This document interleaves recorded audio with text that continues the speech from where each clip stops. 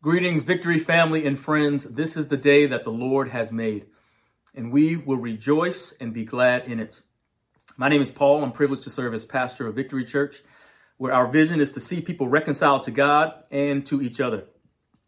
And I am so grateful today that you've decided to tune in for this worship experience.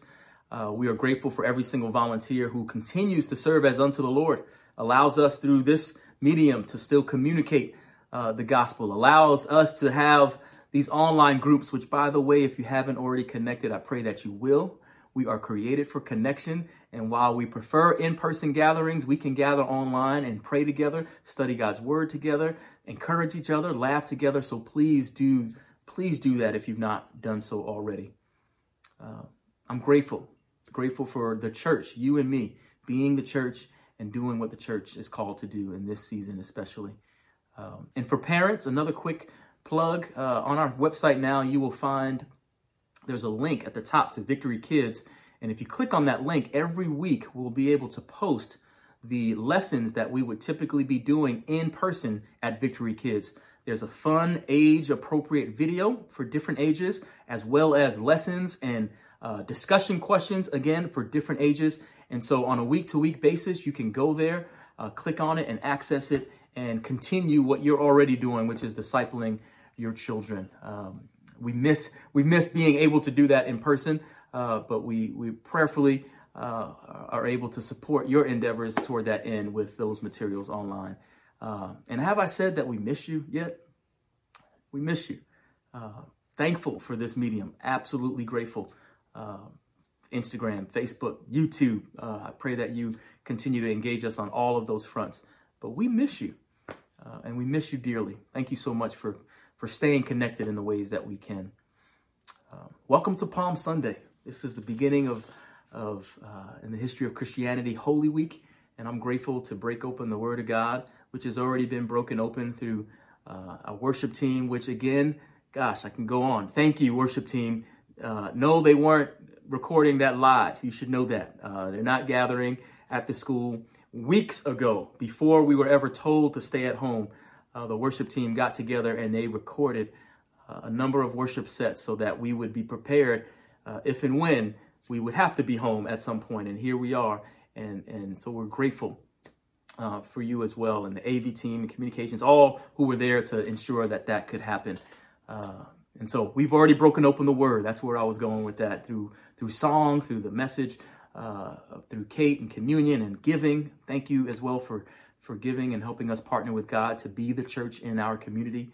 And now we're going to break open the Word for really just a few minutes. We'll be a bit more brief today than usual, as I believe we've broken open the Word in some important ways today. But we do want to highlight a few things. So turn with me to Matthew chapter 21, verses 8 through 10. Matthew chapter 21, verses 8 through 10. And Lord, we ask that you help us as we study your word, that you open our eyes so that we can see all that is in your law. Because if you don't open, we can't see, we can't hear. And I pray that we ingest and digest your word in such a way that it can be applied to our lives in real ways, that it drops 18 inches from our head to our heart. And so that tomorrow we can walk more uprightly than we did today, that we can take the next step of obedience, that we can know you better. And that regardless of circumstances, we can maintain our Hosanna as unto you. In Jesus' name, amen. Amen. Matthew chapter 21, verses 8 through 10. And it reads this way. A very large crowd spread their cloaks on the road, while others cut branches from the trees and spread them on the road. The crowds that went ahead of him and those that followed shouted, Hosanna to the Son of David. Blessed is he who comes in the name of the Lord. Hosanna in the highest heaven. When Jesus entered Jerusalem, the whole city was stirred and asked, who is this? And that's the title of the message this morning. Who is this? The main point we want to emphasize, and there's one, it's to lay it down and let Jesus in. Lay it down and let Jesus in. A couple of years ago, my wife and I, we were fortunate to go on a trip, just us. We were able to take a trip that we hadn't taken in years prior to that, since we had kids. And so we were able to find childcare and take this trip. And I was in charge of kind of making sure the logistics were handled, the passports were in order, all of that. And so we had our flights booked, hotels booked, plans made, all of it. And the night before, I'm going through everything and looking at the passports and realizing one of them's expired.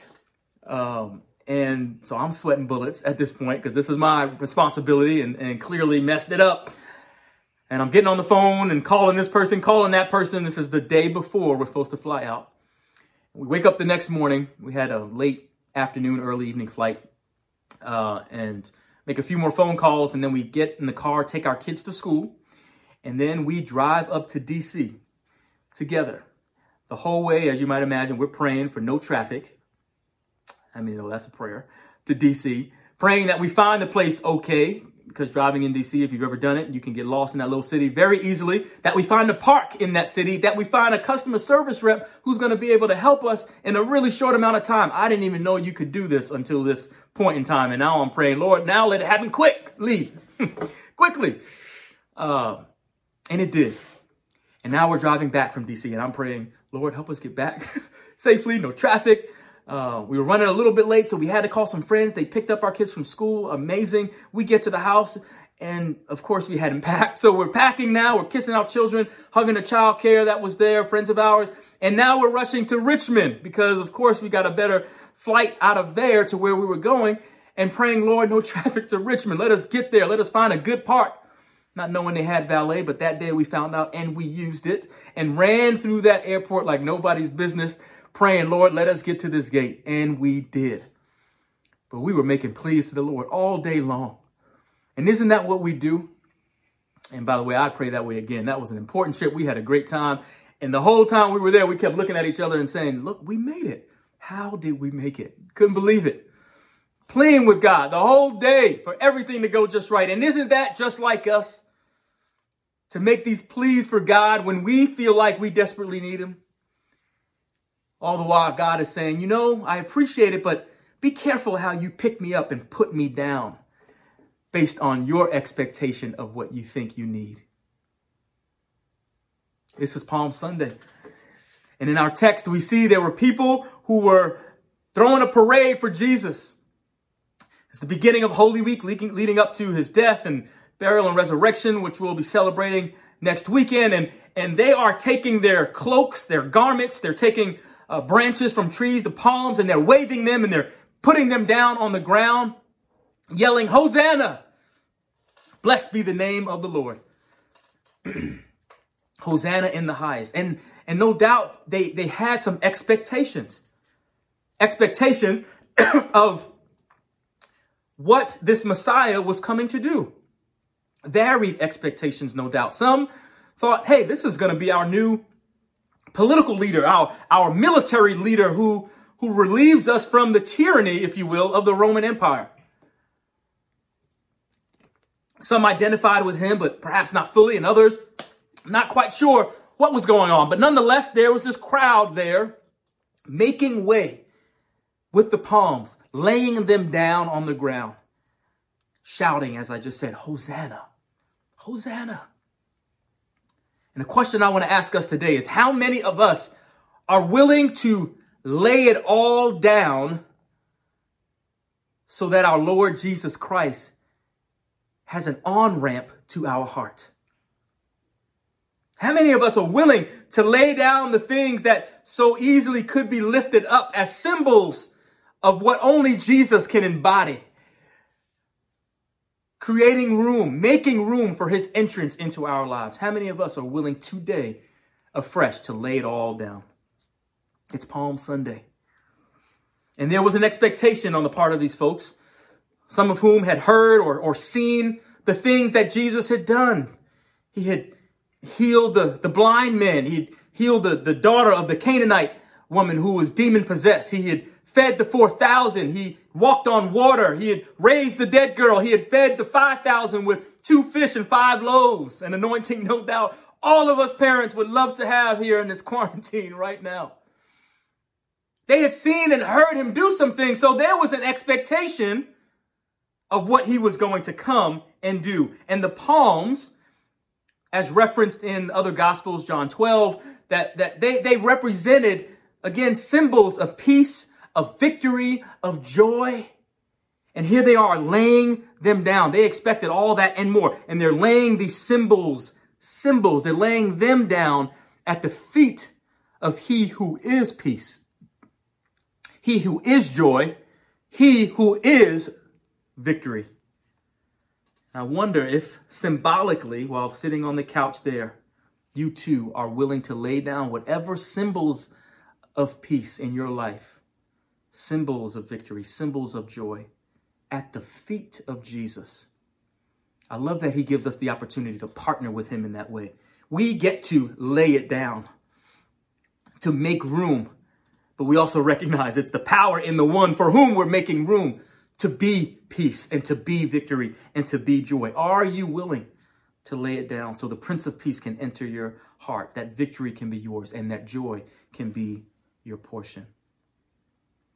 The Hebrew roots of this passage are from the book of Psalm 118, verses 25 and 26. It says, Lord, save us. Lord, grant us success. Hosanna literally means, please deliver us or please save us. It's a plea for help. It's exactly what Taylor and I should have been yelling that whole way. Hosanna, Hosanna, Hosanna. A plea for help. Save us, Lord. But here's what's cool about shouting Hosanna. It implies that there's this acknowledgement that we cannot save ourselves, that we need help. Salvation isn't in our hands. And to that end, Hosanna has become an exclamation of praise. And so we recognize that we don't have in and of ourselves the capacity to save ourselves. And we recognize who deserves our praise for doing that salvific work. Hosanna, Hosanna in the highest. And as we recognize those two dynamics, Lord, we can't save ourselves, and you are worthy of the praise. Hosanna, my goodness, the symbols that could bubble up in our lives and tempt us to abandon our Hosanna, the letters behind our name, if you will, which, congratulations, they're great to have. We'll lay them down. Our pedigrees, mama, daddy, grandmama, granddaddy, great-grandmama, great-granddaddy, did some great things, passed down some amazing things. Hallelujah, and praise the Lord for such inheritance, and to be laid down at the feet of Jesus. The extra commas, if you're so blessed, and zeros in your bank account, praise the Lord. We get to lay it down at the feet of Jesus. Lay it down and let Jesus in. Every single one of those symbols of whatever we are grasping at in life that can only be embodied in Jesus. Lay it down and let Jesus in. And somewhere along the line, those laying it down, their faith began to wane. Perhaps because of their expectations that had gone unmet. But their faith began to wane such that they went from Hosanna here in Matthew 21, verses 8 through 10, to free Barabbas and crucify Jesus in Matthew 27. Now, of course, we know this had to happen in order to fulfill the word of the prophets that foretold it thousands of years prior and to fulfill the will of our Heavenly Father. We know that, but what happened? Some of us maybe at one point loved Jesus and considered ourselves having been sold out for Jesus, only to find ourselves in a predicament where we want to abandon that Hosanna in favor of crucify him. Forget Jesus. Let him die. He's dead to me. Whatever words might come to our mind, to be tempted with that versus keeping the Hosanna. We might be feeling that even right now in the space that we occupy. This very surreal space where we might be finding ourselves saying, God, where are you? My expectations were X, Y, and Z. How did they go from laying down of the palms to that in a week? And I want to suggest that they saw the rewards that Jesus could bring, and they missed the reward that he is alone. if there were a second point, and there isn't necessarily one, but if there was, it'd be that Jesus is our reward. He's the reward. They were looking for his hand when God was saying, I want you to have my heart. But in looking for his hand, when their expectations were unmet, offense took place. Bitterness took root. Resentment set in. Cynicism took over. God help us all today. Doesn't mean we can't expect his works. We can. But if that is the only basis upon which we cry Hosanna, oh, it'll easily become about me. And when it's about me, then when me thinks that me doesn't get me expectations met, me gets offended, and me is tempted to abandon my Hosanna and go instead to crucify him. But when we get a good picture of the depravity of our souls, out of which he has already saved us, and that he has the capacity to work all things together for good for those who love him and are called according to his purpose, no matter what it looks like. When we get that, oh, our Hosanna will persist. Because we know that even when we don't feel like we need to be saved, when we're not running crazy late for a flight, having to get passports, we know even when we don't feel like that, we know that we do. We can still cry Hosanna because that is our reality. Because we know that what saving he's already done, he's worthy of the praise for. Hosanna. Hosanna in the highest. Who is this? He's the one who's already met every expectation that matters. Who is this? It's Jesus. The one who took our sins and nailed them to the cross. And he died for you and for me, a death that we deserved. Who is this? I'm begging you, whatever's tempting you to abandon your Hosanna in this season, do not. Do not, for the reasons just mentioned. We serve a God, and we know what we're going to be celebrating next week. We know how this story ends. We know this is a fixed fight. So I'm begging you, lay it down.